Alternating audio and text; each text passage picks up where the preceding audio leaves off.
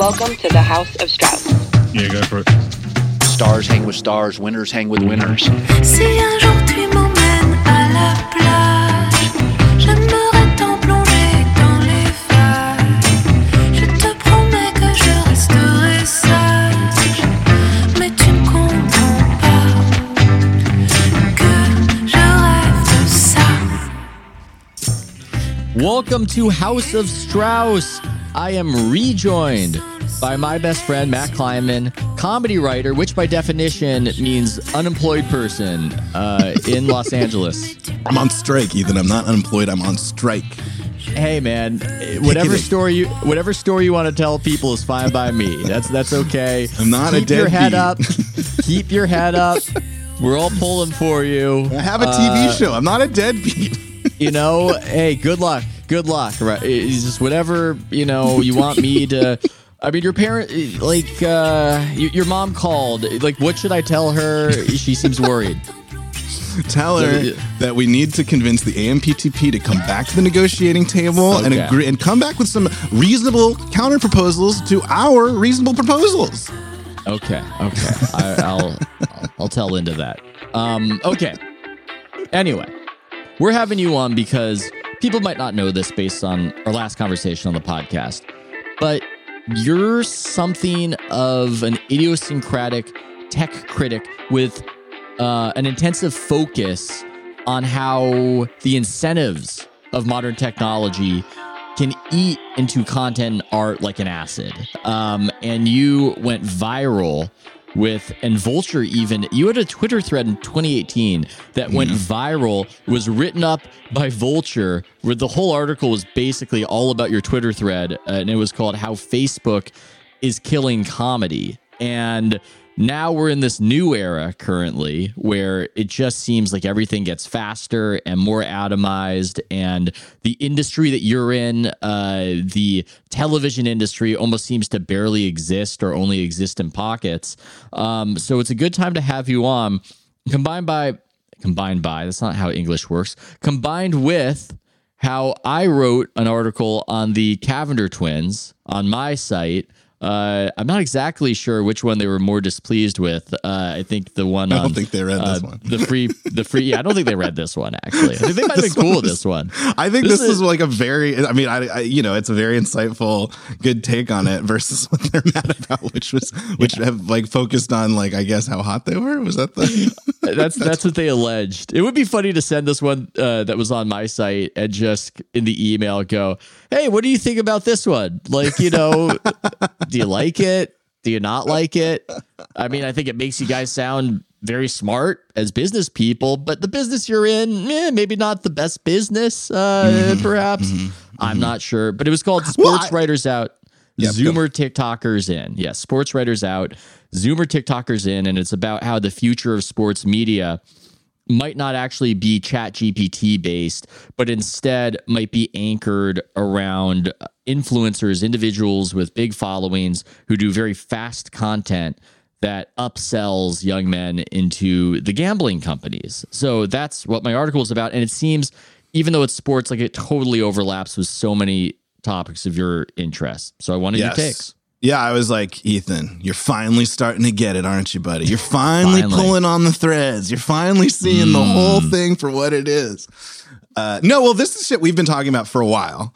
And you like referenced it in this article, which is that the point of social media, I would even go far as to say like the point of it, literally, like what it does is it erodes institutions in favor of individuals, right? So it destroys Sports Illustrated and replaces it with influencers, with single human being influencers, right? And this happens on Twitter. This is the rise of the individual over the institution. This is the rise of a personal brand versus a large company brand. These are all the creator economy. Like these are the conversations that we're having. And for a long time, it's been, the positive spin on this is that we're destroying the gatekeepers. We're finally letting people have their say in the public square, like all that kind of bullshit, right? But really what's happening is that these are machines, social media, Twitter, TikTok, Facebook, Instagram, all of YouTube, like these are all machines designed to break up molecules of humans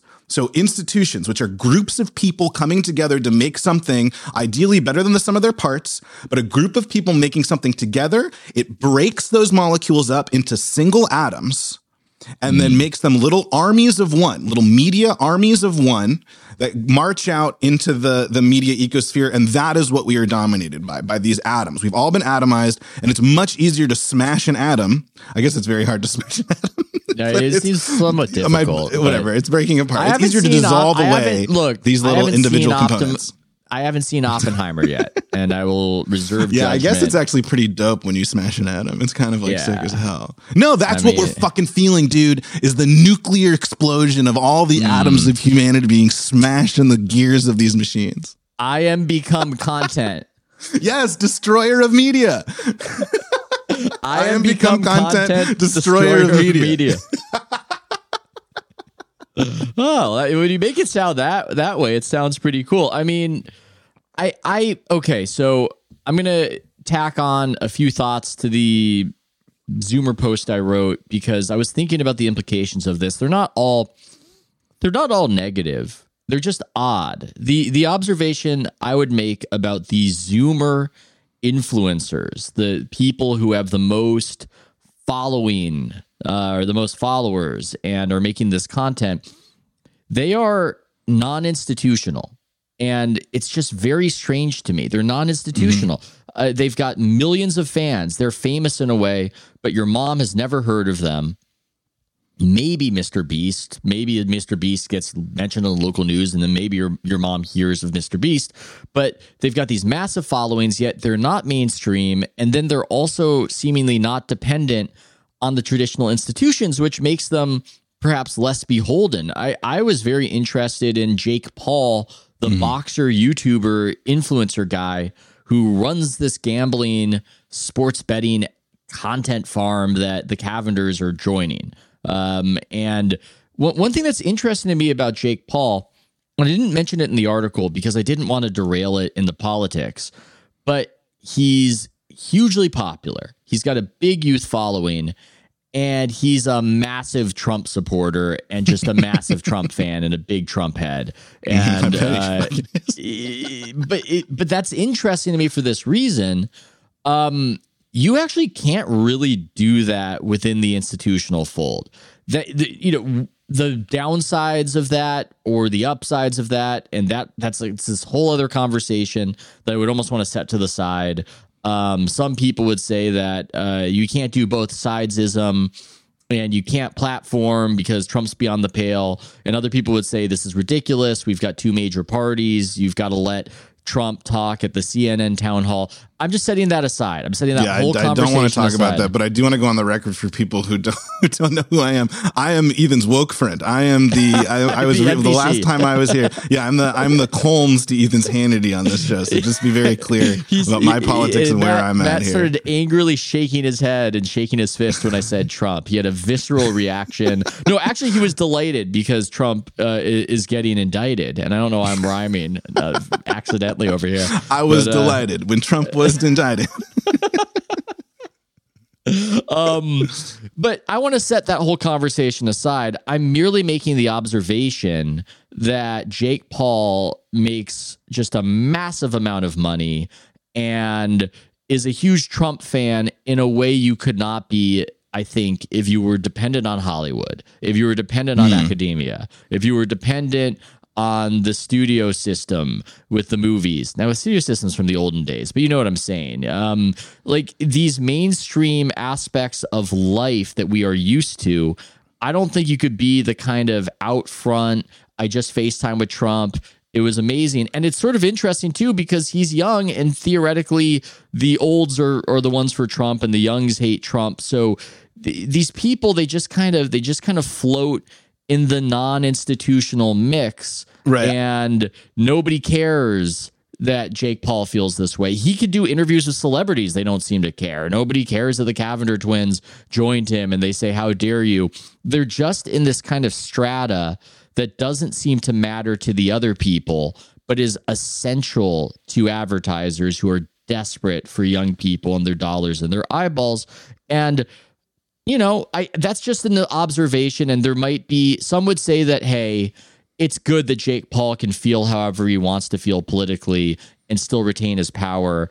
Can't you see the upside of that, Matt? That the institution is compromised. So this is the other side of this argument. And this is the one that we talk about. This is like kind of bring it back to our old fucking thing. Is it wokeness or is it, the economy? Is it the structures? And so I don't want to touch this that much just because I don't want to fall into that because I feel like I've got some fun shit for us to talk about. But I do. But I think, to me, it's not crazy of an observation. Wokeness versus brokeness, I think, is the.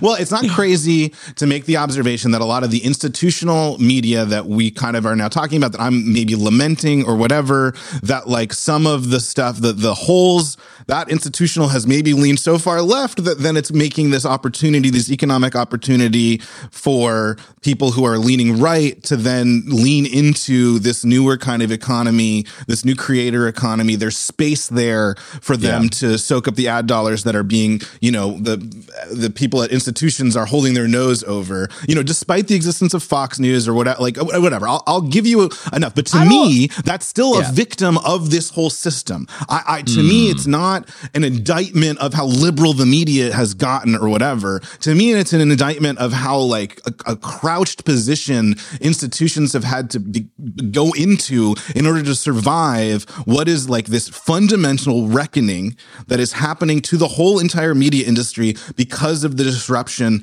of tech, of this atomizing machine, of the meat grinder, of the creation of the content system versus versus the traditional system.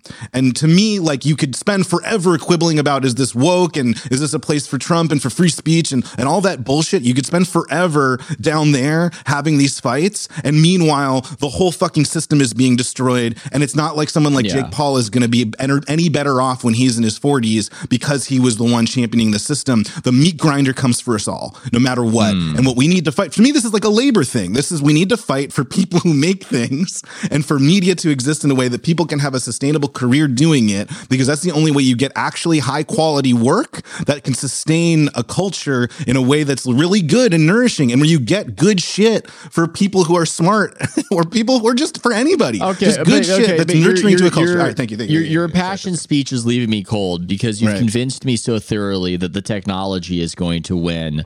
And it's just going to eat into everything. So this all sounds good, but I think that what we're reckoning with right now is that the technology just seems so good at optimizing for certain things that are out of alignment with perhaps a pace of life that produces enduring art. And there's just something about the incentives and the incentive structure. And I brought up the Jake Paul Trump thing, not because I wanted to get derailed on politics, but just sort of to make the point of, okay, well, why isn't it good that individuals can just express themselves however they want and have their own power and have their own place to hang a shingle? Why is it bad that there are a bunch of, say, Substackers who have a variety of opinions and get to do what they get to do and have some security outside the mainstream? I mean, I think these are arguments for why somebody might be more optimistic about the creator economy right now, while there are currently layoffs happening at pretty much every major media institution. Yeah, and I want to be very clear too. Despite how fucking insanely liberal I am or whatever, I want to make it very clear that despite being like fucking literally fucking a lefty fucking commie, I'm fucking who is well versed in 4chan is another aspect of your expertise. To me, like, I do agree that a healthy ecosystem, a healthy media ecosystem, like, involves all viewpoints to whatever extent that means, and where if somebody has something interesting to say and has an audience, they should be able to do that. And that's what the free web model kind of like facilitates, right? Is you can have right-wing websites and you can have left-wing websites, and that is what free speech means to me, right? Is that, I would, whatever, I don't like what you say, but I would fight to the death to allow you to say it. But to say it within the confines of your own institution or within your own thing that you're making versus cramming us all onto Twitter or cramming us all onto some platform that it claims to be agendaless, but clearly does, whatever, all that shit. But but here's where I want to jump into new territory, because this is what I've been fucking thinking about, which is, one, I want to prove to you that I think that this platform-based economy just doesn't work, that it actually doesn't benefit the creators. And I think in some ways, the creator economy, like you are a success story of the subscription-based creator economy, right? That Substack has made this little shoal where people like you who have a devoted following can charge for subscriptions, can make a good living, and can make quality content for that following. And I think that's really powerful and great for you as an individual person, you know, hiding amidst the rubble of the web. But what happens with subscription only is it does kind of knock you a little bit out of the cultural conversation, right? Yeah. Because your reach isn't as large. Would you... I realize that now that I've been thrown into the conversation. When I went outside my little Substack shack and did an article for the Free Press, and those lights got bright, Matt. Suddenly was part of. Part of a zeitgeist. Well, the Free Press is actually, I mean, whatever, say what you will about the Free Press. The Free Press is trying to make an institution on the Substack model. I don't know if it'll work, right? They're trying to make a multi-employee institution that's based on Substack. That, to my knowledge, there aren't that many of those beyond, operations of like a handful of people, I suppose. Yeah. And I'm curious if that can sustain, but I don't think ultimately it will have the same amount of impact as a free ad-supported, or an openly available non-subscription based media thing, or something like New York Times that's so big that like the subscription to it is kind of ubiquitous. You know what I mean? Yeah.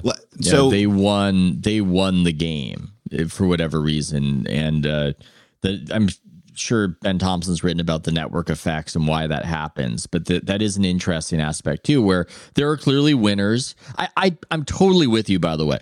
I feel so thankful. I have such gratitude for my career. It sounds pretentious to say career, for what has happened in my career, but I can so clearly see when I look at the landscape that this is not a healthier ecosystem than what existed 10 years prior or 20 years prior. I mean, it's just so obvious to me that it's worse. And I think that people often delude themselves when they try to make these arguments that we're somehow improving. I mean, in certain aspects, there are pluses and minuses, but overall, the movies of the 90s were a lot better.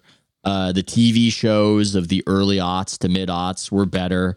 And so I think, art-wise, and I'm not even getting into the publications, which is what we're talking about, a New Yorker is a much better magazine from 2012 than it is currently. So in the aggregate, there has clearly been a decline. So it's really hard to make the argument that maybe you can take the long view and say eventually this is all going to lead to something better, but I don't really see that.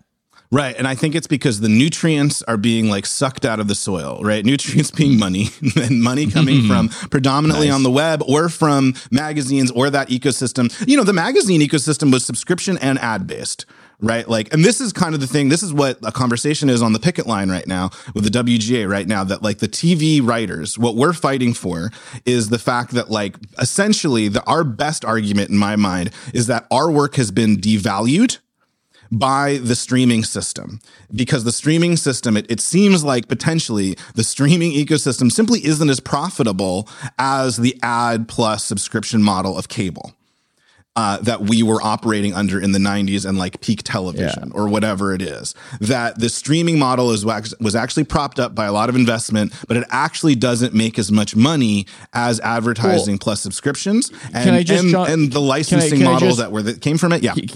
Can I just jump in? I hate to interrupt, but a lot of people would say that the cable bundle was just the greatest scam in the history of the universe because so many people were subsidizing content that they themselves did not watch. So what would you say to somebody who would argue that, hey, this is just the correction for what's been an unfair system for the customer for so long? I want to be so clear that I hate advertising so much, but I'm about to full-throatedly argue for it because I now understand. Well, and like, I think that they pushed it too far. Ad breaks are too long. Things got too annoying. Like, absolutely, I was paying so much money for ESPN, even though I didn't watch it. You know, all that shit. There were things about the cable bundle that absolutely needed to be like disrupted or whatever. But right, we're just going to rebuild it again because it's the only way. There are aspects of that, you know, I guess it's good for there to be competition and to like hone it into a more efficient form to some degree. But it was able to sustain a more comfortable media and creative environment than I think what it seems like we're seeing with the streaming model. Yeah. And I think that we can know that because of what's already happened online. Now, I do think, again, subscription is its own interesting thing. And I think that there are things to find within the subscription model that are great. But I think there are problems of scale. There are problems about it that lead you still to this place where advertising plus subscription kind of is a better way to run the majority of a media ecosystem so that there's enough money to do the thing. I mean, so in your piece, right, you lament, let me just finish this point. I want to hear it. That beat reporting is gone, right? That it's probably going to be extinct within 5 years. You said that people going out into the field to do reporting is simply too expensive unless you're a juggernaut like the New York Times. And a lot of people are mad about the New York Times becoming essentially a monopoly on this kind of reporting because they're the only one that has reached a scale where they can afford it. Right. Yeah. But that doing like actual fucking reporting is becoming financially prohibitive. And so instead, it's just people staring at screens, like reporting on the meat grinder while they themselves are being ground into meat. Yes. And there's something happening that I wish I was smart enough to articulate, which is we need a little inefficiency for things to work out the right way. We need it to be a little bit mystified as to what the correct way to serve customers is.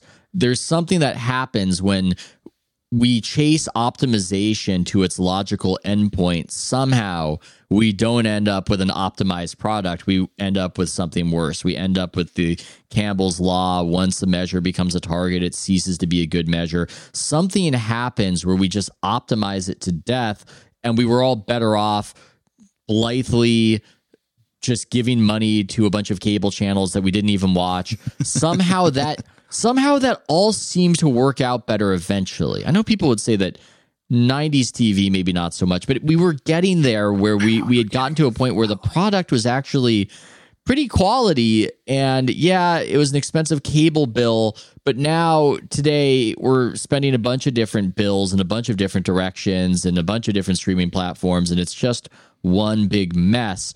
And it feels like half the people who are on TV don't really feel like they're on TV.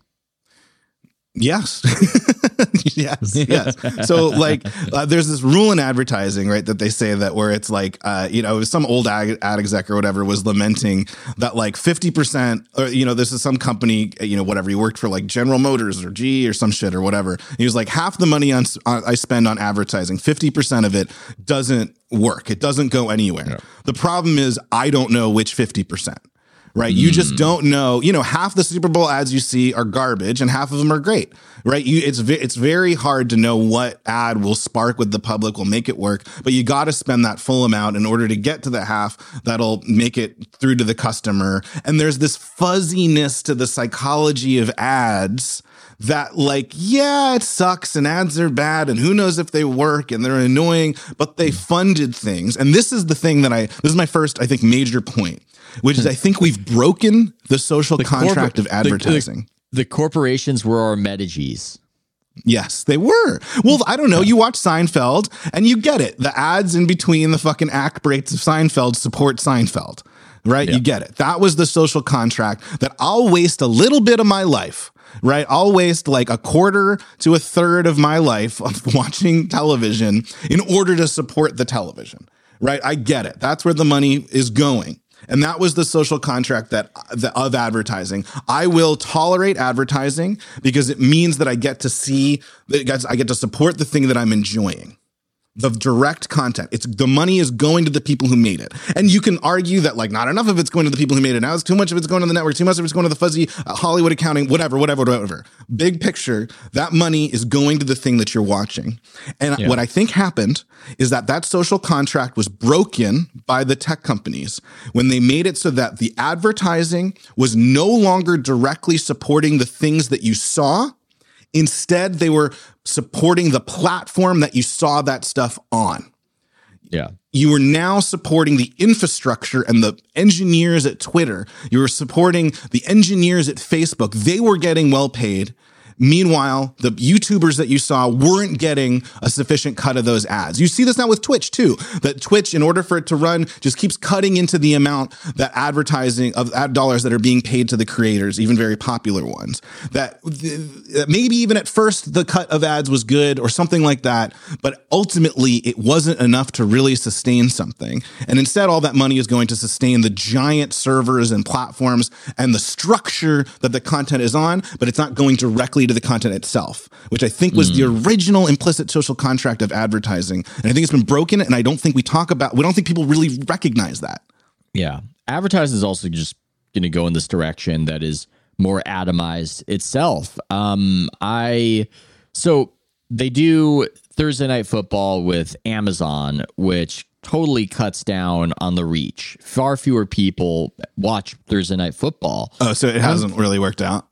Well, that's an open question because there are all these other considerations of, well, is this then good for funneling people to Amazon? And then there's this other aspect to it where Amazon is trying to use their expertise to optimize the shit out of it. And I was talking to a TV executive and he was saying, well, I was watching it and the ads that I was seeing were totally inappropriate and I was furious. And there was a very sexually explicit erectile dysfunction ad. And I'm going, well, this is a family, program. What the hell? So I went to the people at Amazon. An erect boner. I saw a boner. I was watching football and I saw a man's boner. And it wasn't even on the TV. That's the worst part. So I went to the guys at Amazon and they said, well, okay, what's your age? Okay. And you're a male. Yeah, that's the targeted ad for you, buddy. That's how we're doing it. So you are going to see ads that are totally different from what, I don't know, your wife is going to see if she's watching the game or somebody else or somebody who's younger. And this is, yes, there's always been targeted advertising. I said recently on a podcast that you might be watching the Masters and you would see an advertisement for a private jet. That sort of thing is obviously part of advertising. But it is now going to be sliced even thinner based on the streamer knowing your exact demographic details and maybe additionally all the websites that you visit, and this is where it's headed. My instinct tells me not good, but I couldn't articulate exactly why. So I think that this is actually a huge failure. I think that this chasing of surveillance advertising is one way to think about it. I'm going to propose another way to think about it in a second. But surveillance advertising, this targeted advertising, I think that this myth is that it's much more effective and that we're cutting out that 50% of waste because we know exactly who's watching, so we can show them exactly the thing that they're going to want. And I think to some degree, even maybe as a consumer of those ads, maybe they're more effective. I don't even want to argue that. I don't think so personally. I've never really clicked on one of these things, but I hear. You can't see this, but behind me are just stacks and stacks and dozens of boxes of boner pills. Like you can't see that. I mean, I just clicked right away. I just I spoke to my Alexa and said, "Give me that, Alexa. I need that."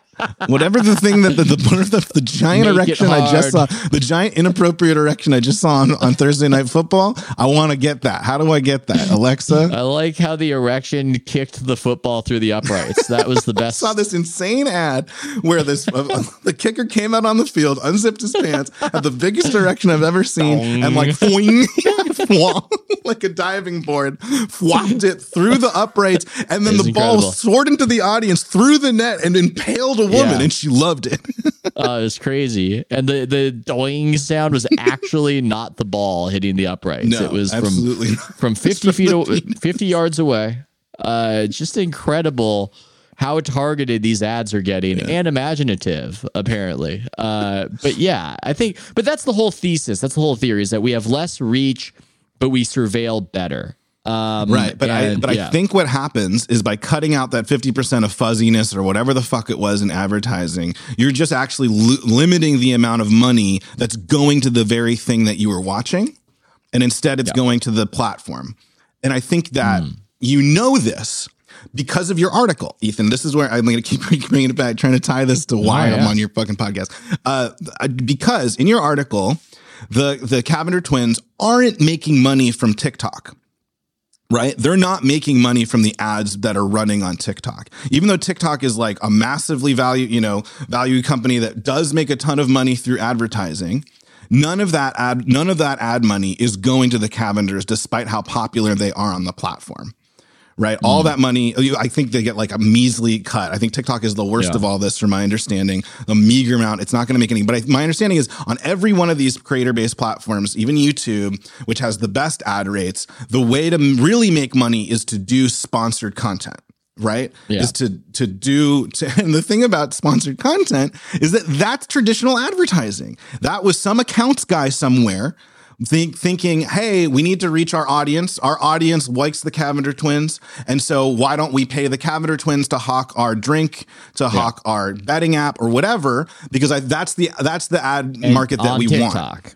Right. And to do it on TikTok. And so this whole idea that programmatic advertising, surveillance advertising or whatever is better is actually, we know that that's not true, because on the very platforms in which it's rife, the things that are being supported can't even support themselves through that system. They have to go outside of it to the traditional advertising system to make it meaning like to make a living. Right. So the whole thing actually doesn't work. It's just this machine that we've convinced ourselves works, but it doesn't. That's an interesting insight. I hadn't thought about that. That's traditional advertising. Traditional advertising, right, is a human deciding this is my audience and this is the publication or Seinfeld or whatever, the thing that I need to do to reach my audience. I need to strike a deal. I need to email them. I need to haggle, figure out a rate, do whatever. That's traditional advertising, and it's still going on. Yeah, it's so unprogrammatic. And let's give a specific example. I saw the Cavenders do an advertisement for Champs Sports. I mean, talk about a brick and mortar. You show up and you buy some basketballs, you buy some socks. And so they do their shopping spree at Champs Sports, and they do their, I think, a TikTok or a YouTube, probably both. And that's not programmatic advertising in the way a content creator gets paid off X amount of views on their YouTube. No, this is probably, they talked with Champs, their agent worked it out. You get paid this amount to do this endorsement. I mean, this is when did this even get invented as an industry? It might be 100 years old. 50s. Yeah, exactly. This is as classic as it gets. This is as fucking Mad Men as it gets. Totally. And so there's this narrative that like Google, invented the new way to do advertising. At Facebook, they invented a whole new way to do this, a perfectly targeted surveillance advertising. But the fact is it doesn't work, because if it doesn't support the thing that you're watching, it isn't actually working. It isn't advertising. It's just supporting the engineers making this platform. And that platform is destroying the quality of the stuff that you're seeing. Right. And so it's not really working.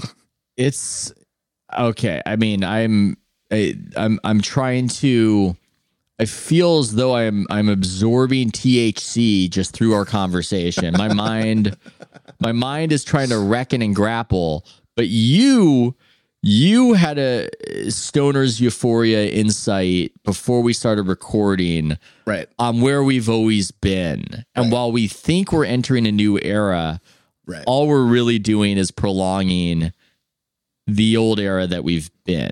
So that was the second point I wanted to make, that maybe I'm I know there's a million examples, whatever. I'm talking broad strokes fucking things here. And I really want to stress this to your audience. I'm an idiot. I'm a comedian. I'm not an expert in any of this shit. My only touchstones for this stuff was working at places like The Onion, working at places like Funny or Die, websites that were running, and knowing the people who were selling ads and, drinking with those guys, and knowing yourself. sure, you had your own app, you had a startup, you've been in the mix. I've dabbled, but those are arguably the dumbest things.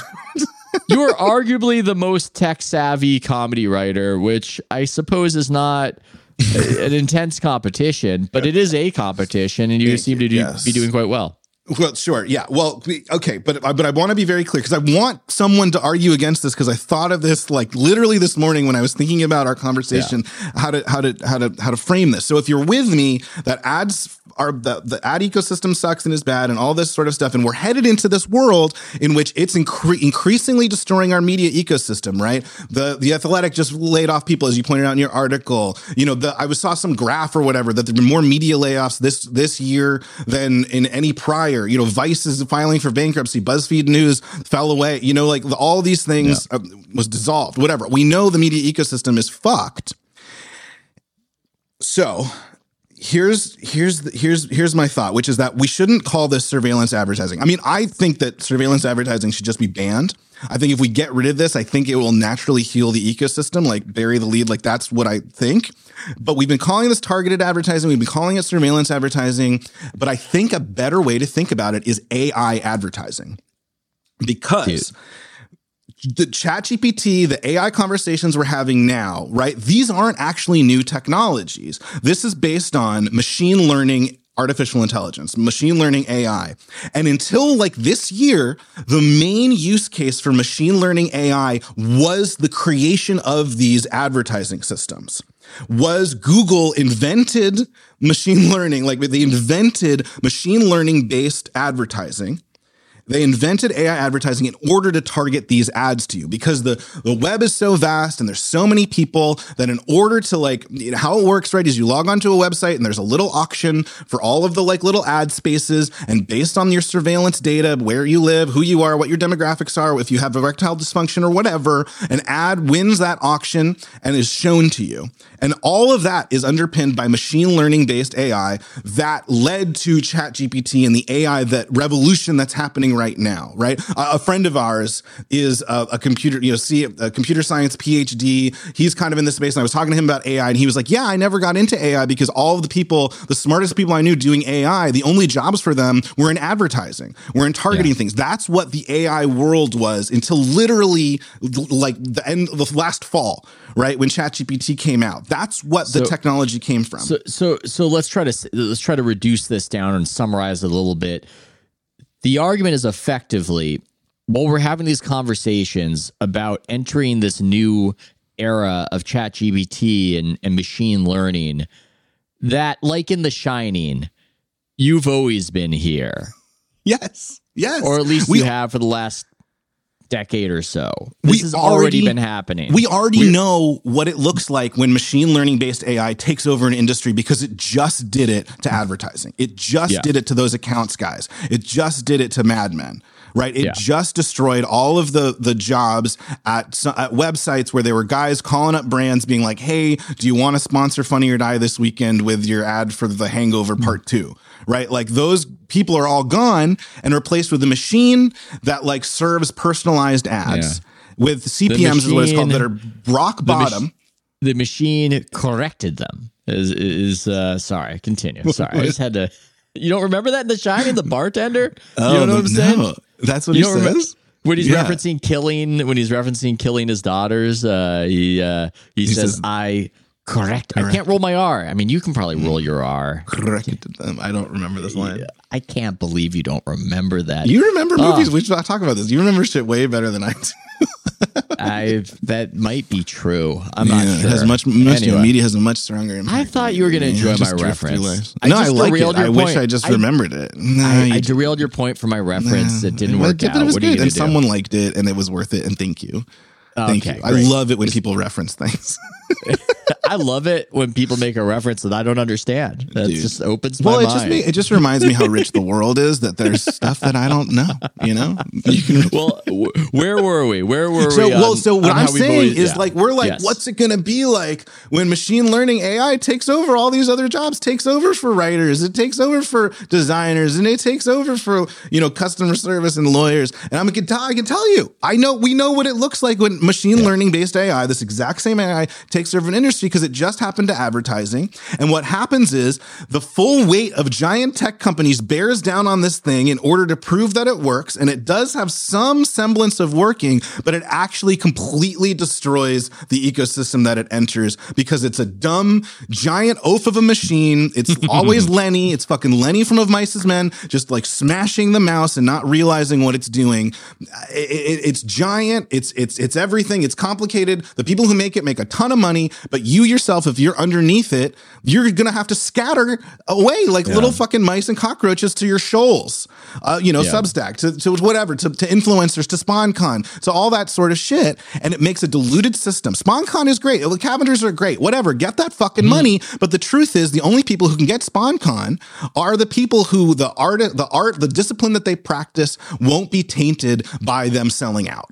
Right. Yeah. So if you want to say shit or do shit where selling out isn't possible, then either you have to, then either you stop doing what you're doing or you go to subscription. Right. Or you shut up about it like Jake Paul does with Trump or whatever the fuck, or you partner up with organizations or you find industries. There's a reason why Jake Paul went into MMA or whatever, because he could do his thing and still make money doing that, even though that had nothing to do with what he was doing before.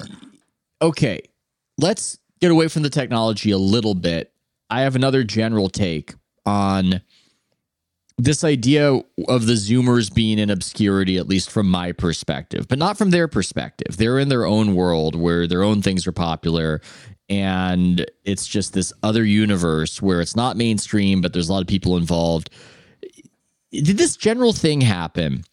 And I made this argument on the generational divide in boomers versus bloggers that a lot of the rift was how you had these boomers at the newspapers who were not going to give up their position. And then you had the Gen Xers going, well, I can't even get the sort of lifestyle and sort of media career that these guys have. So I'm going to the internet and I'm going to rip them. I'm going to be on Deadspin. And that's how this whole conflict played out. Mm-hmm. Is there some non-technological aspect happening currently where the Zoomers are non-institutional, the creators, and not as much a part of the mainstream because they haven't really been invited into the tent, and they haven't really, like, something got broken where there's just not even a ladder, and that's partially a technological story, but is it another kind of story too that we just don't change over? I mean, look at our politics. If we don't have technology ripping apart an industry and disrupting like it did in the newspaper industry to open up opportunities to Gen X bloggers, then you look at our politics and everybody's a million years old. Yeah, they in the 90s they built buildings, and like we couldn't get into those buildings. Gen X couldn't get into those buildings, so they built tents outside that were the blogosphere. And then now you can't even, those tents don't even work. So you're just like a homeless person out front as a wailing individual, and you don't even remember you still are seeing the tent that you're disrupting. You don't even know about the building.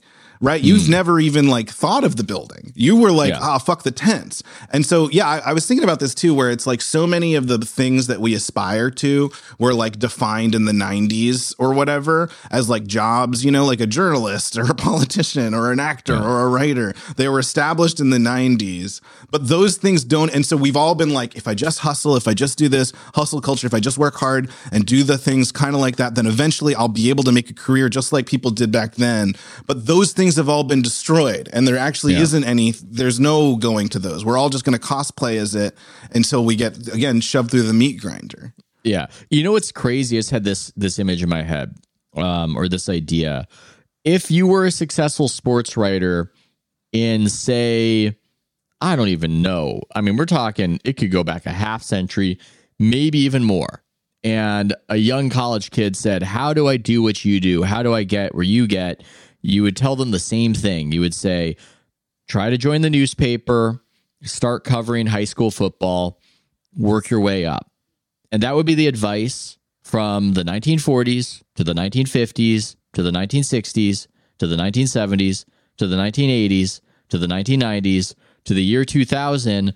And then as the newspaper industry starts to break apart, that advice gets less pertinent. That advice gets less accurate.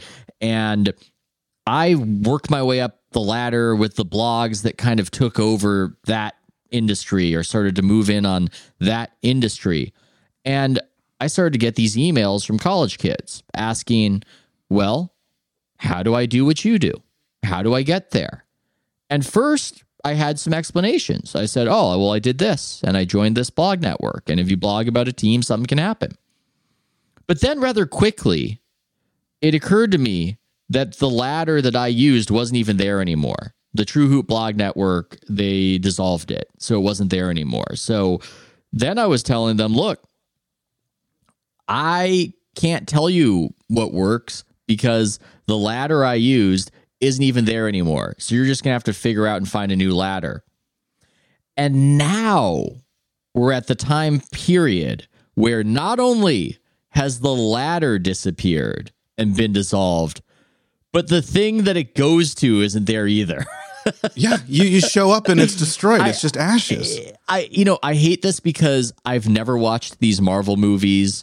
I've never seen these movies with Thanos, but I'm aware of what that villain does and how he just dissolves the people he kills and they just kind of float up into the ether. And it does seem to be this incredible metaphor for so much of what we see in modern life where things just kind of float away.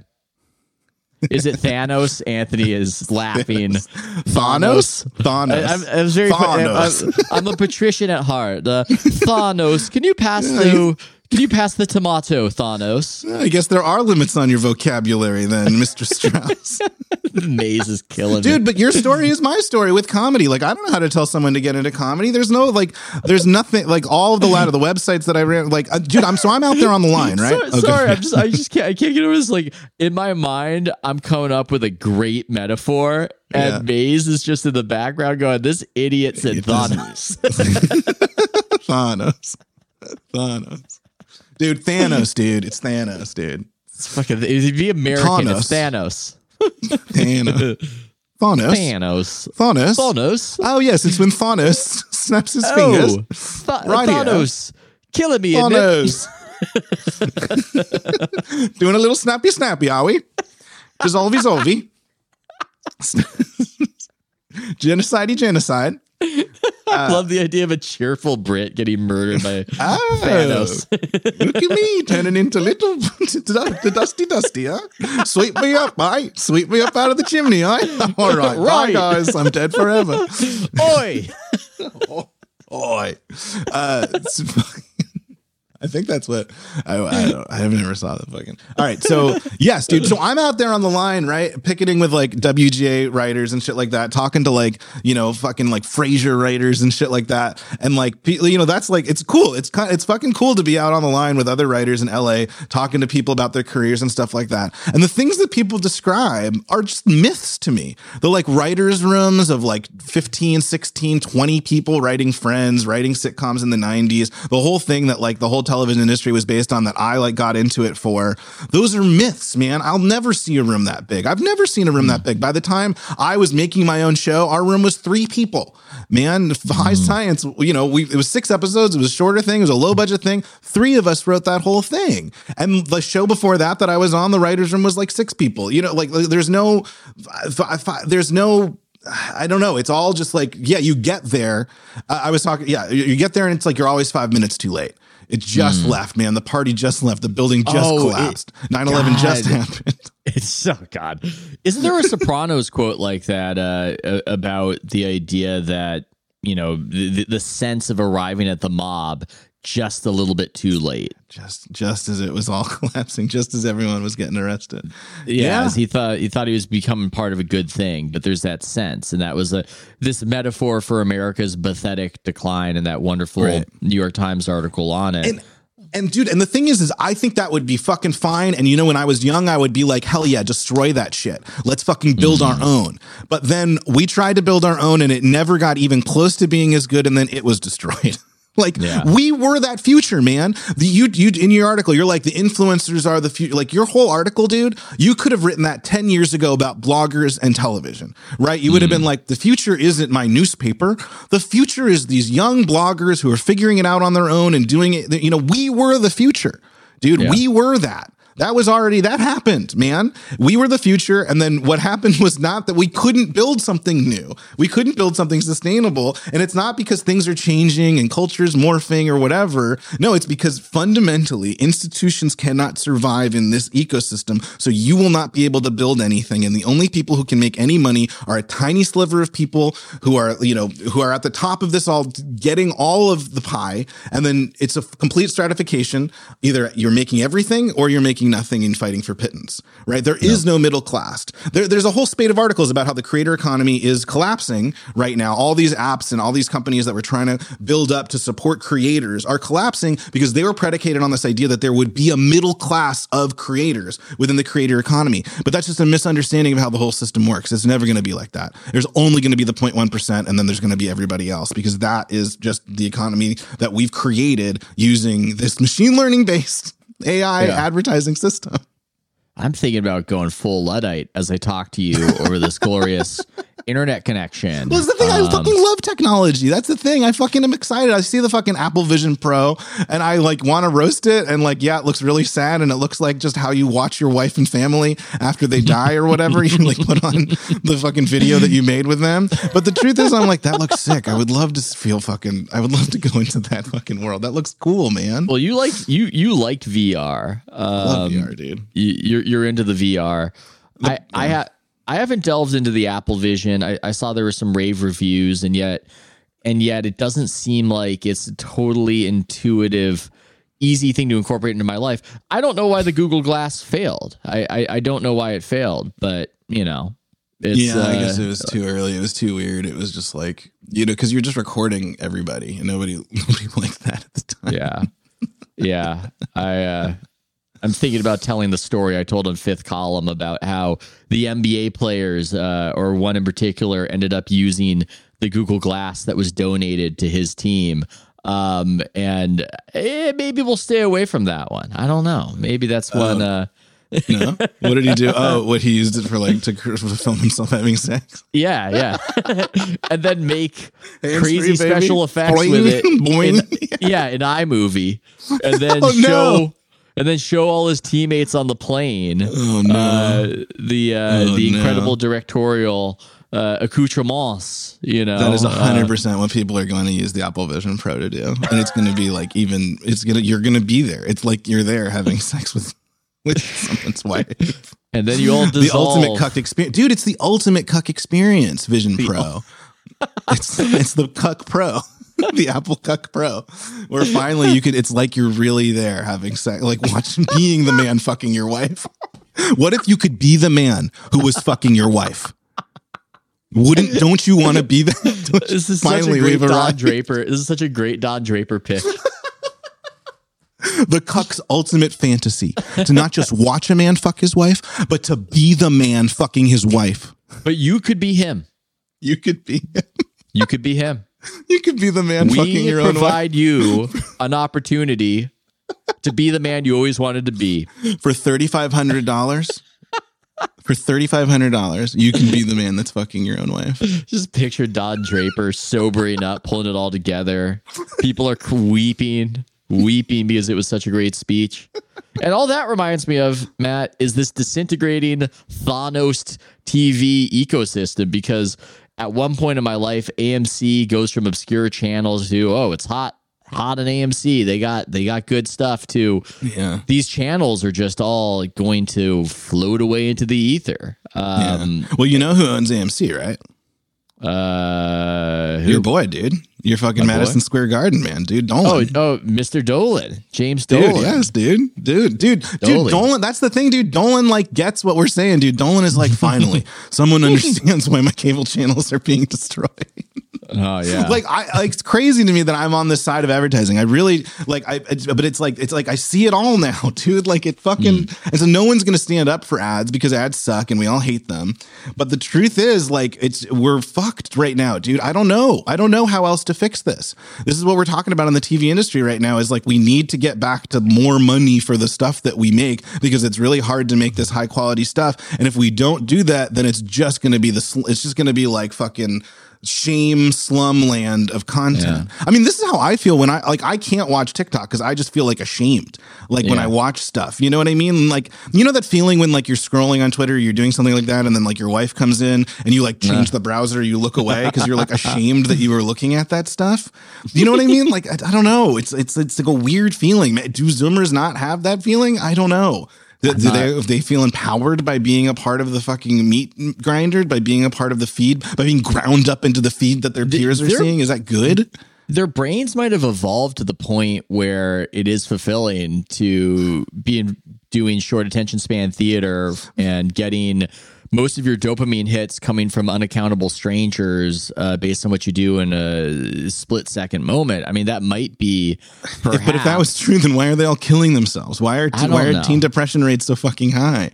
It's because like they've been thrown into this fucking shit, man. It sucks. It was interesting to me to just see how algorithmic the humans get and how it is formulaic. What the Cavenders do is what a lot of the big influencers do. There's a hot TikTok song. That song might not even be a new song. Sometimes it's just, hey, there's a song from 15 years ago, and there's a part of it that just kind of people like the vibe of it, and everybody is just going to incorporate lip syncing it or doing a dance to it, and broadcasting whatever mood. And the people who are good at it know what the song is, know how to move on that quickly. Right. Know how to do that. It's its own, I guess you could call it an art form, maybe. A lot of thought and strategy goes into it. But then when you step back from the whole thing and look at it, and you just go, yeah, what even is this? Yeah, totally. But I don't want it. It's fine. And yeah, maybe it's actually just the Chinese government manipulating all of our teens. I don't know. It probably is. Right. But but still, whatever, let TikTok exist. Let that be a fun thing. There is a cool human community dance music aspect. There's something interesting there. The problem is that it's destroying professional media. And professional media, which it's funny you say those words and it sounds like I'm DeSantis, decrying the thing. This is professional media. You know what I mean? No, you're DeSantis. I'm DeSantis. I'm DeSantis. Yeah. Destroying this professional media class who just wants to keep you down. Now you're just John Oliver. Listen. But listen to the professional media class is the one that's holding. I don't know. We got to work in 2023. 2023, and the professional media class is still smashing but I don't know, man. I mean, by the way, I guess fuck us forever. But take shots. I know you can't take shots at the industry, but his thing is formulaic. His thing is on this weird loop that has figured out how the brain works and is very. If you watch that particular show, and this is your whole theory about. Things are good for the particular platforms they're on. Right. Whoever makes that show or made that show was really good at doing a YouTube clip. Whatever you think of John Oliver's politics or these limeys coming over here and telling us how to run our country. However you feel about that. No, they met the moment too of YouTube being for longer stuff at that time. A lot of stuff came together to make that show, and they put a lot of work and they can make a high quality product for what that show is. And look, again, high science is an edutainment process. I'm here defending television, the opiate of the masses, because I'm terrified of what's happening from the fentanyl of the masses. What if I love YouTube best? And what does that say, Matt? People like YouTube. Talk about why you like YouTube. It's just this incredible universe of curiosity where I can explore so many different options. And I do think the competition must be vicious, but the creators are they're really good. And it's not TikTok. It's not these few seconds. I don't see people competing for my attention of who can tell me the news or a take. And as much, no, they're doing whatever they're doing. And as long as they need to do it, the cooking channels are spectacular. The food travel channels are amazing. I love Best Food Ever review show. I think that's a great one. And then there's stuff for my kid to just satiate. Yesterday, we were watching YouTube clips on manatees and YouTube clips on dolphins and just exploring all of that. And I think for all our Ludditism, I think there's a lot of good to be found on YouTube. Yeah, I mean, that's the thing. We're talking about something that's so big that there are absolutely quality and amazing things coming out of it. John Boswell, who we collaborated with on High Science, the reason why High Science has all these amazing 3D visuals and shit like that, we worked with this guy, John, who has an amazing YouTube channel called Melody Sheep, where he does like just truly incredible like space documentaries about like where he shows you what like exoplanets might look like, in like a solar system that's, trillions of light years away. Like he envisions what like an alien species who lives on an oceanic planet might look like super sick stuff that they can only do on YouTube. And he really loves doing that. He has a rabid fan base. He's got millions of subscribers. And he's like, why would I do anything else? Because like this lets me do exactly what I want to be doing. And I totally think that's sick. To me, the only issue is I think he should be making more money.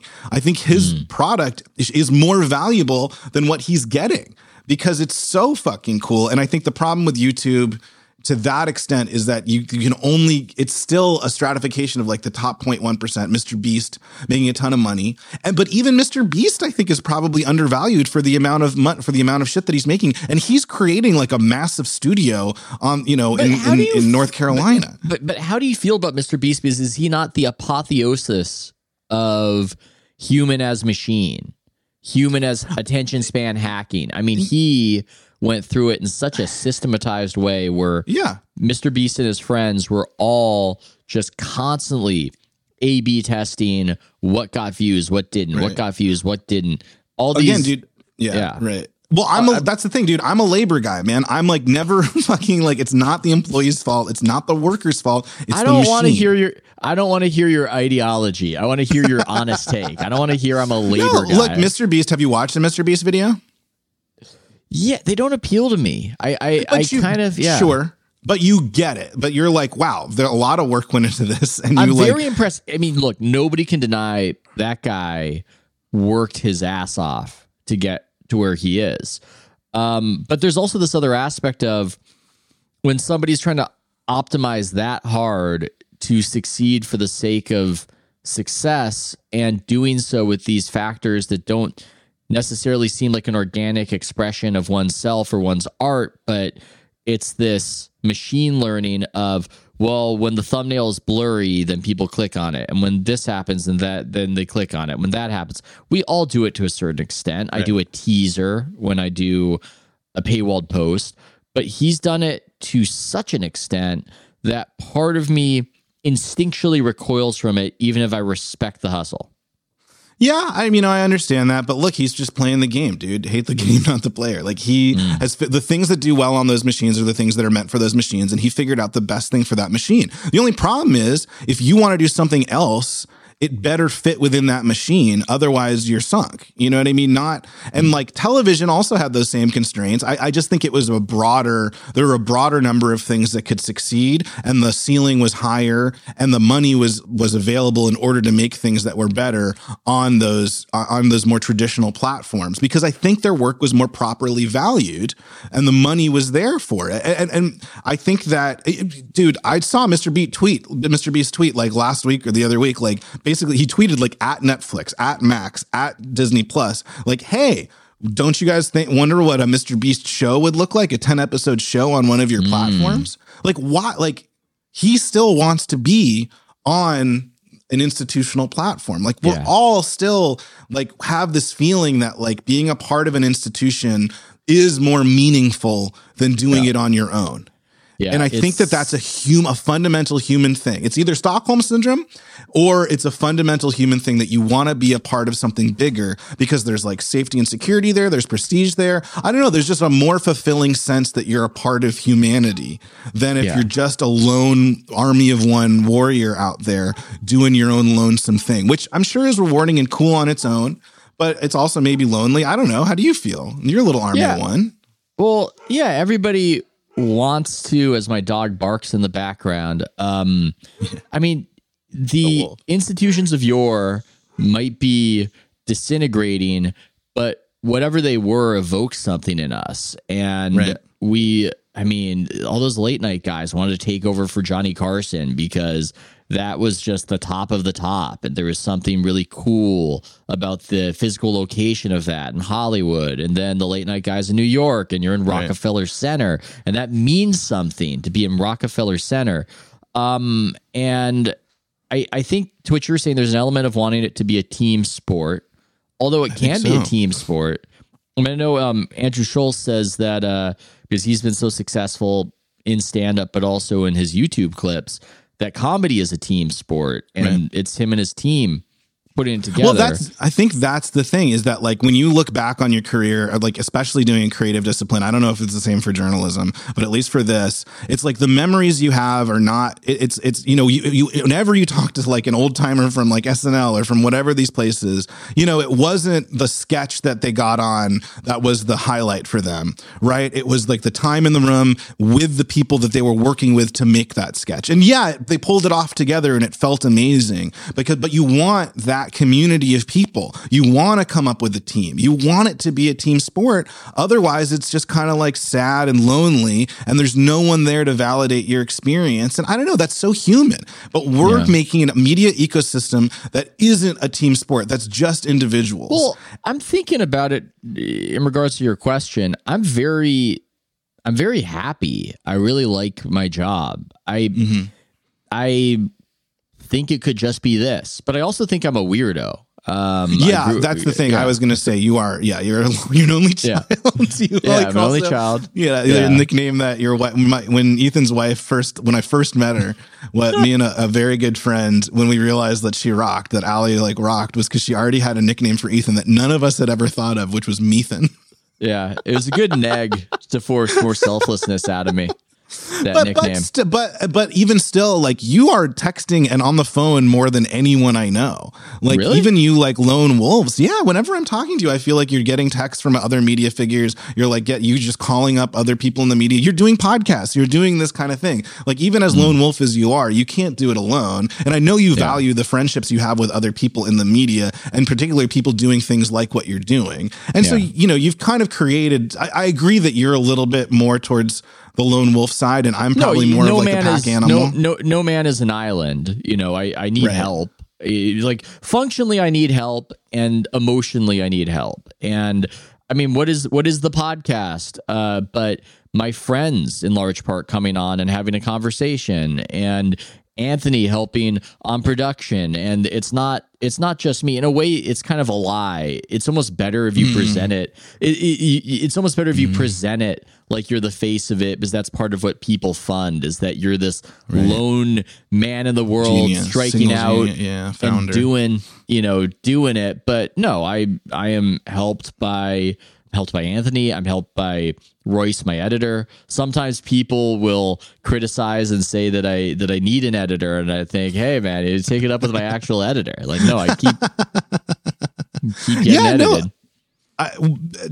So one of the main points, it's fun that I can keep bringing this back to like my own personal labor dispute. But like, one of the main things, and that people say is like kind of the most controversial demand that the WGA has, is that we're demanding writers' rooms, that we want a minimum for a staff on a television show, which isn't something that exists right now.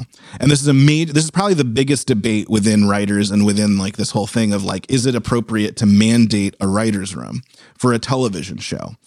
And I'm curious what you think about this too, because the argument really is like, and despite there being just a tiny fraction of creators that do this, I use the fucking word, of writers that do this, there are a few. Mike White, for example, wrote all of White Lotus himself. I think, I don't know, whatever. There's a couple other instances of this that I'm blanking White's on right now, where people did it alone and it was very good. And so they're like, well, what, you want to penalize Mike White for force him to hire people just to stand around and watch him write White Lotus? Yeah. And our argument is that, like, yes, there are individuals, there are certain people who have done that, but also White Lotus was like a limited series, and also, short seasons. And also Mike White comes from movies, which are the more like lone wolf kind of part of our discipline. But even that's not true. There's still, most movies go through tons of writers, right? Especially comedies and shit like that. But, Succession, every interview with Jesse Armstrong, the showrunner of Succession, he talks about what a room driven show it was, and how it's the room, how it's all about the room. And television is a team sport. writing for television is a team sport, and we want to preserve that. The WGA wants that in there so that it can be that case, even though there are a few exceptions. Instinctually, not knowing anything about any of this, I don't love the idea of just mandating that you need just a minimum number of people doing it. That's my first take. Just my take. Second take. Yeah. No. Play it out. Change the name. I don't think you should have WGA because it does sound like a network that won't be on TV anymore. It sounds like you go. Sounds like WGN. It's WGN. I believe WGN is now News Nation. WGN, I think, became News Nation, which is the alien fucking network. They've been hounding me. Really? To go and talk about this Cavender stuff. Really? News Nation? Cuomo? I'm flattered. I'm flattered about it, but I sometimes I'll do appearances like that, but once it gets in my head of, wait a second, I'm now on somebody else's clock. I don't actually even want to do this. I just kind of feel like I want to help out the person reaching out and be a people pleaser. That's usually when I kind of stop with it. But yeah, they've been reaching out, and I don't know. I have no idea what their audience is. For all I know, I would do this hit and I would have all these new subscriptions. I have no clue, but I don't really know what it is either. But it was what they got the scoop on the UFO guy. That was like they kind of, I think, like that's how I knew what News Nation was. And I remember watching the clip, and Julie was like, "What's News Nation, Matt?" And I was like, "I think it used to be WGN." Wow, it's what Cuomo is on. Like, it's not like CNN, but it's not like fucking. What's American News Network or whatever. I don't even know which Cuomo is on. Can they have a show Cuomo and Cuomo? Yeah, I think Cuomos? They're just interchange at this point. It's the disgraced Cuomo because of the whatever he did. I don't remember. I don't fucking. They should have a show called Cuomo. I'd consider watching it. Cuomo versus Cuomo. What does the scoop on the UFO guy even mean? They broadcast the interview. They got the alien to come on. They got the alien, dude. The alien came on, but the thing was, the alien can't make money unless he hawks these fucking boner pills. So this alien is on my television with a massive erection, boing boing. And News Nation doing what he sees that we do. That's this is what you like, right? Boing. This is you. This is you. Imagine you could be the alien fucking your wife. You could be looking down at your gray alien dick, having sex with your own wife. That's for $3,500 for $34.99. Plus extra for the charging? Should I do advertising on my podcast? Have you been approached to do it? Yeah, I've been approached before. Again, it just gets back to that bandwidth. Do I want to be on somebody else's time? What would it be for? What? For what? Who came up to advertise what? It was unspecific. It was more, it was a while ago. I haven't been approached in a while about it. I actually approached Flannery Beef. I sent them an email saying I would advertise for them because that's like a beef company? Yeah, it's a butcher in Marin. Oh, it's your local butcher that you love? I love Flannery so much. And I sent them an email. Maybe it got lost in the spam folder. They don't need me. They have a thriving business. But that was the only one where I even... So you just want like a steak? I don't want a steak. I want to subsidize my steak eating and my son's steak eating because he's into it too. And I wrote a very passionate, thoughtful email about why House of Strauss would be a good advertiser for them and how I don't have any other advertisers. This is going to go out to over 31,000 people, over-indexed in the Bay Area, over-indexed in California. And this is legit. I legit, buy your product. And hey, I don't know. It might have gotten lost in the mail. I'm not sure. But that was the only one. The only one was Flannery Beef. That was the only advertiser. But should I just ironically, not ironically, start doing the gambling ads that every sports media company is doing, all while talking about and not even get money for it? Or just, I don't know. Or maybe get money for, see who's down for this. See who's down for this weird kind of in between kind of, maybe the ads I cut will be saying, you're going to lose money, you losers. But, maybe lose money with Caesars. Maybe do that. You probably can't stop yourself. You probably can't turn around your addict. life. You're an addict. You're an addict. Yeah. I love that you've got that quote out, though. I love that. Can you just even tell that story of the lady that said that It was such a funny interaction because I was out in Miami. I'm trying to make sense of Miami, let alone this world of the Cavenders and the YouTubers and the TikTokers and Jake Paul from his tax shelter running this company where everybody's 23 years old, but they are just full of vim and vigor. They are cocky. They're on top of the world. This is some Wolf of Wall Street stuff happening. And in a way, very inspiring. I mean, I don't necessarily expect this company to be around in 2 years, but this is the energy we need to build. This is young people getting up to stuff. And I'm asking this woman there, I'm saying, hey, it seems like this is at the Better offices. This is at the Better offices. Sorry, I should have laid the groundwork better. But I asked her, why are you going to beat Barstool? Because it was clear that was their target. That was their enemy, was Barstool. And she said, because we're better. And of course, I thought she was talking about the company, because who's on first, like better. But yeah, I know you're better, but like, why is your company going? And then eventually 5 minutes later, that was untangled. And it was clear to me that she actually meant the adjective, and BETTER.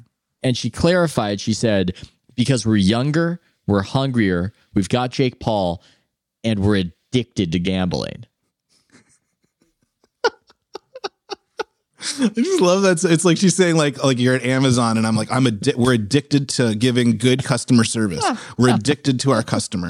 We're addicted to growth. We're addicted to gambling. We love gambling. We, the Sacklers, are addicted. We're addicted to fentanyl. Addicted to opioids.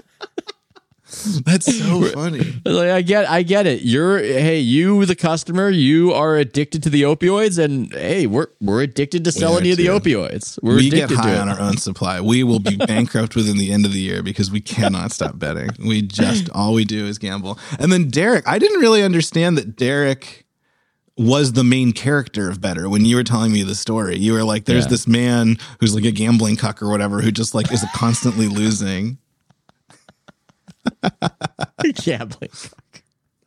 He's just like a gambling cuck. Can you, for the audience, because maybe not everybody has read my thing, can you, I know I wrote the article, I want your perspective on Derek and to describe what I described. Anthony, by the way, I wish I had a Vision Pro to see Ethan's reactions to Better. I do too. I wish I was there to watch. I mean, you can see, it is so funny that you're in the back of that TikTok.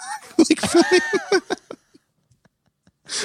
TikTok of the Cavenders meeting Derek. Yeah. Who was a contrived Derek, so Derek, he's the main character of Better's TikTok, and he's just a man who is constantly losing betting. Yeah. He was losing bets. He makes predictions, but then it's like, what if you just inverse Derek? Then do you succeed? Is that the message, that you just need to do inverse Derek and then you will win? Are his bets that bad that like he has to be smart to know which thing is so bad? Or I don't know what the point of this Derek character is.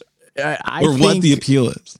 I wanted to interview Derek so I would get a sense of the actor behind the character. And he definitely knows he's doing a character, right? Or like he is a performer of some kind, or what is that? He definitely knows.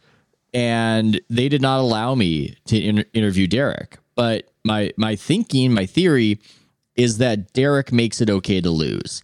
Look at him. He's hanging out with the Cavenders. That was the first thing they had the Cavenders do. The first public thing is they had to meet Derek and have an awkward exchange where he seems humiliated that they're making betting picks because that's supposed to be his job, even though all he does is lose. And beyond lose, I didn't share some of these clips. Jake Paul is just actively bullying him in some of these clips. And he also puts himself in these weird circumstances where he pretends to be the fan of the opposing team and he just acts annoying and provokes people to potentially maybe hit him. So there's a lot going on. He's almost just their crash test dummy.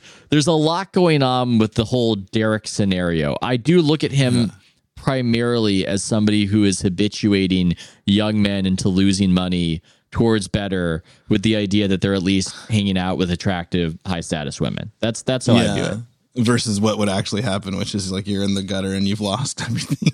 Yeah. It's like gambling ruins lives. Well, wait, this is a bigger question, but like, so Barstool is fully owned now by a gambling company. Is that right? Yeah, the Penn, whatever it's called, they have merged. But as one of my commenters pointed out, paraphrasing, there are no mergers; there are only acquisitions. And so, but is that then does that prove my point that you can't make your bread advertising? Nothing You've is been running organic. a successful. Yeah, there's no nothing is advertising. You can't make money advertising on the internet anymore, so you have to do something else like Everything is a hook up with the pivot. gambling. Yeah, everything's a pivot to something else. Yeah, it's a pivot not to gambling. But that's so depressing, right? I mean, gambling and like, I think we've talked, in theory, just like how you feel about like, you shouldn't, like in theory, you shouldn't mandate a writer's room, which again, I would push against just for whatever reasons. We don't need to get into the WGA. This is a studio supporting podcast. We like the big shots. Well, it's just like we don't know what we want to pivot to. That used to be a thing that was just a custom, and now because it's being taken away, we need to fight for it. But just like sort of that, basically gambling, I get that it should be legal, I suppose, but I don't think you should be allowed to advertise it. Probably, and I definitely don't think it should have the power that it's starting to wield. Right? This is crazy. I'm with you on that. It needs to. This goes back to we need some of the flex in life. We need some of the mystification. We need some of the non-optimization. And I think there's something to gambling is illegal, but not like you're going to go to jail for 10 years for doing it. But it sends a signal to society that this is for the shadows. And it's not supposed to be this endorsed and this unleashed. And now it was really yesterday. I didn't do News Nation, but I went on Australian TV because they were actually interested in the thing I did on my site on the Better and the Cabiners. That we're talking about, because they're usually we have trends and then they adopt our trends late, but in the case of Australia and England right now, they were ahead of us on the legalization of gambling and now are further along in the life cycle of we got to do something about this. This is really? Yes. So what happened? Yeah, wait, what happened? I didn't know this. This is crazy. I think there's just more regulation. A lot of people lost a lot of money. The host of the program told me that Australians he's lose. Impoverished himself. He lost it all. He told me to wire him. I should tell I lost it all too. I lost it all. I have to host these programs. I'm going to host these programs. I read your piece. No, he said piece. Like, I read your piece. I read your. The dingo ate my money. I bet it all on the ruse, and the dingoes won, and I'm sunk, mate. I'm out with the crocs. I'm out with the raggies and the crocs. The salties. The salties and the freshies. Out with the crocs. So wait, so they already just like the machine learning thing. They've played just like the man in The Shining. We've been there the whole time. They already ran this out? They already ran this out. He was telling me that they lose in Australia $20 billion to the gambling companies. The people of Australia do every year right now. And they only have like $25 billion. Yeah, they don't have that many people. I mean, whoa. Yeah. So now they're trying to rein it in, but they had the same thing where like gambling companies were sponsoring media and teams and stadiums and whatever, like doing that all. There's bookies in the stadiums. There's bookies on the court. I don't know the extent to which they're trying to rein it in, but I know that England, they got way more regulation involved. And Haralabos Voulgaris, the top NBA gambler, I remember was telling me that they do much more intervention if they see you betting a lot in the UK formally versus in the US where it's just, guy gazum, whatever. And that's been in response to the excesses and how this in part has not worked out well at this particular scale. So I think, look, I don't know the specifics of what's happening in Australia, but they are like the guy coming from the future to warn us of something now and doing it in that delightful accent. I just took my little time traveler here and I got I love Australians, man. But they are an unfortunate people. I mean, look, if your most famous citizen died because a stingray stabbed him in the heart, I mean, that's one of those things. You might just have bad luck, you know? Is that too like soon? A myth. That's like a myth. It's like a fucking Greek myth. It's an Australian myth. What happened to? Yeah, that's so sad, dude. That's crazy. I don't even know. That's one of the things I watch on YouTube with my son. Is just Steve Irwin. Over you watch Steve Irwin getting killed by the stingray. No, I was gonna say that happened. That's it happened. You see that little splash? Back and to the left. Back and to the left. There was a second stingray. That's what they don't. There's a second stingray. Magic barb. No, I watched the Steve Irwin clips with him, and I have not told him that this man is no longer with us. And he would have nothing. He would have nothing but questions for days. Yeah, no, it's about so that. sad. It's nice that they kind of have like picked up his kids and made them celebrities too. You know, like that they've all like rallied around the family because everybody is just so beloved. Yeah, he's a great man. He's a great guy, and I am sorry for being glib about what happened. No, we don't support the stingray here. No, okay, we're not on the stingray side. Yeah. Although the stingray is just being a stingray. It is true. That is true. I never liked them. I didn't remember Matt because we grew up in the same place, obviously, and you know we had all the same experiences growing up. I don't know. It's such a weird way to say it. All of them. all of the same experiences, and yet look how I turned out, and look how he turned out. It's nature. It's not nurture. Yeah, you loved the sea, and I was wary of it because when we're little kids in San Diego, the thing they teach you is the stingray shuffle. Yeah, the stingray shuffle. You've got to shuffle like a penguin. Otherwise, the stingray. When you go into the ocean, you should dig your feet in a little bit to scare them away. Because otherwise you'll step on one and it'll sting you. Which is good advice, but it's great advice. As a kid, that just made me go, wait a second. I don't want to get involved in. I have to change who I am in order to go there. Forget it. Me, Ethan, never.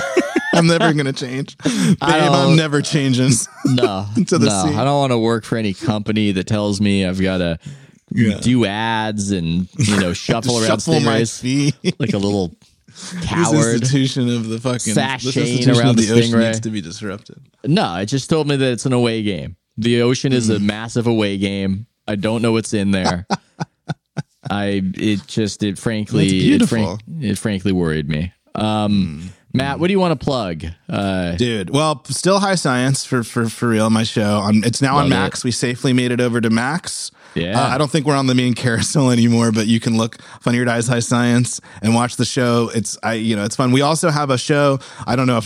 We have a Shark Week show that's going to come out in like a month or something. So hopefully that'll like kick the show back up. And I think for our ocean fearing and loving friends, that might be cool. But then I'm going to plug something else now, Ethan, my other show, Bloodweed, which I don't think I plugged the first time, which is an Audible show.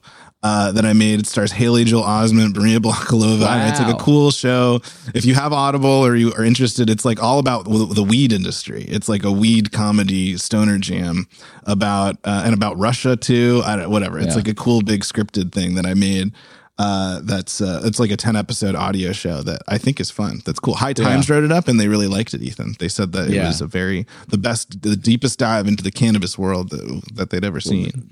I mean, that sounds fascinating. It's just so unfortunate that also yesterday I was contacted by a TV program in the Netherlands warning me of what had happened to Amsterdam due to the legalization of weed, and just trying to tell me sounds coming from the future that we don't even know what's about to be unleashed. I like this story. When we went to Amsterdam, Julie and I, it was 420 or something. Yeah, my wife. It was like 420 or something, and it actually isn't legal. Weed isn't legal in Amsterdam. It's just like you can smoke it in those cafes. And so we stumbled upon that guy was from Jamaica. My bad. Sorry. Well, but we stumbled upon this like rally that was like for the legalization of weed, which was really confusing to us because of, we're idiots who didn't really know the situation. And we went to it, and it was also kind of like a competition. Like we have like a scene that kind of references this in the show, but it was like, and they were naming like best bud, you know, like best flower and best vape and doing all that sort of stuff. We didn't fully understand what they were saying because they weren't speaking English, but we kind of got the gist of it. But it was really funny. They were announcing the awards on stage, and every award that they would announce, they would look around for the people to accept it, and everyone would be like, "Oh, they're out back smoking." They're out back smoking weed. So they couldn't claim their award. And it's just like over and over. It was like, no, they're out on the other side smoking weed. So they couldn't claim their trophies. I mean, they were out back smoking weed. They weren't the best. They weren't the best representatives for their platform. Perhaps Maybe that's. Should think about that, writers. I don't even know what I mean by that. I have no idea what's. Yeah, really we got to going wear on. suits. If you want to succeed, you need to be wearing suits out there on the picket line. Then we're going to take you seriously. Respectability politics. What was that from fucking Occupy Wall Street? That the business, they were like, if you were wearing suits and dressing nicely, then maybe we would address your concern. Yeah, I think maybe that'd be a good idea. I don't know. Anyway, anywho, this has been delightful. Oh man, thanks for having me on again, dude. It's always fun.